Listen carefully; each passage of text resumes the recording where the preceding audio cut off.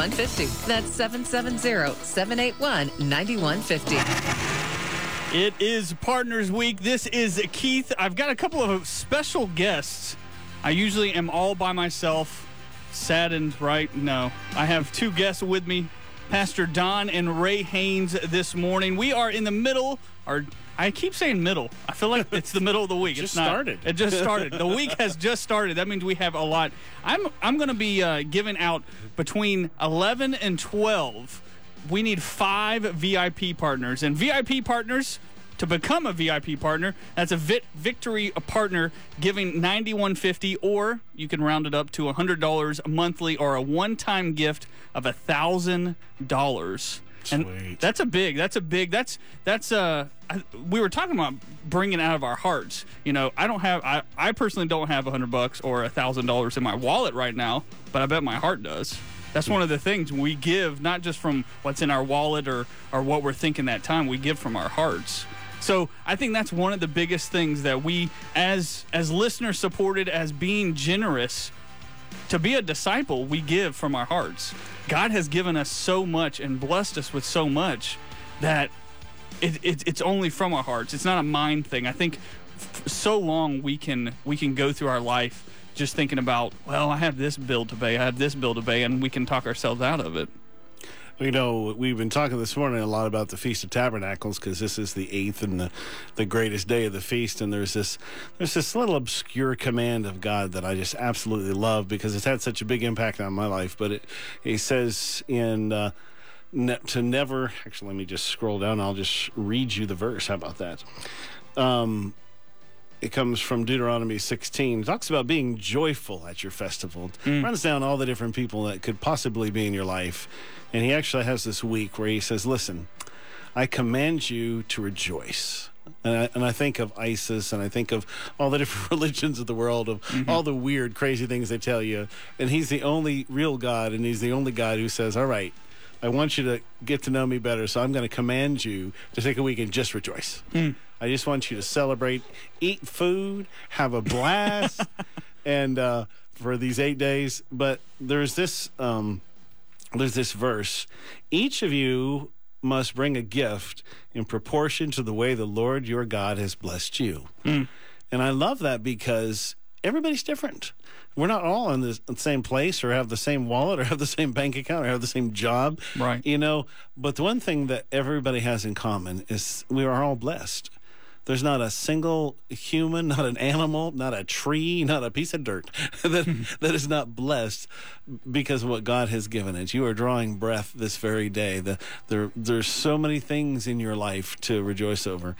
And so I was sharing this morning Corey's story, which is the reason that the Feast of Tabernacles means a lot to me was something that happened many years ago. We were at a church, a very prophetic church, and it was a church that kind of observed all the feasts, and so we were going through that year, and it was an opportunity to really teach Corey these things when she was young, right? So that happened to be the year that she was baptized in the Holy Spirit on Pentecost Sunday. Wow. So God was already kind of linking along in the festivals with her anyways. And so we got to the feast let me just fast forward. So we left the church sometime later and took her out of the youth group. And, you know, if you have a kid and you take your kids out of the youth group, they're not really happy with you. And so I came up to her sometime later. I said, I know we've truly messed your entire life up. All your plans are just destroyed. And then I just was checking on her to say, how are you doing? Where are you at in this whole process? And she said, you know what's neat is I can hear God now. I hear him talking to me. It's not done that I'm reading something. I hear him. I know him. And I thought, wow. So go backwards just a little step. So we're at this Feast of Tabernacles, and I'm explaining what the feast is. And I said, so here's the command, is that God wants you to give something according to how you've been blessed. Now, it also happened that she still squirrels away everything, so she's a good saver. So it must have been she got a bunch of money on her birthday, and people were sending her money, so she had a good bit of money, right? So so I said, okay, so you've got this account, you've got all this money, so you need this week you have to decide you need to give some of this to God, because this feast, according to how you've been blessed. So she said, as a little kid would. Well, what do you think I should do? I said, well, he likes 10%. That's a pretty consistent thing. And she sat there for a while and thought, and she said, no, that wouldn't be right. And so she took her money and she split it in half, and she said, give this. And I said, that's a lot of Barbies right there. and you were like, where did you even get all this money from, and where have you been hiding it from me? And she said, no, that's you should share. Wow. And I, in my, mature, been a Christian forever, teaching, preaching mode, and think, just give 10%. Yeah. And she, as this young child, captured how you split a piece of cake. She, it wasn't that profound, was it? You don't go to God and say, here's a little bit, thanks. When God says to give according to how he's blessed. But of course, I wasn't thinking that was the year. If you add up blessings, that's when God encountered her. So wow.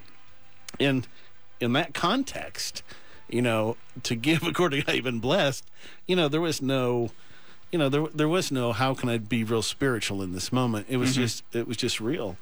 And so the verse right before that about bringing that gift, it lays this out real simple. It says, no one should appear before the Lord empty-handed.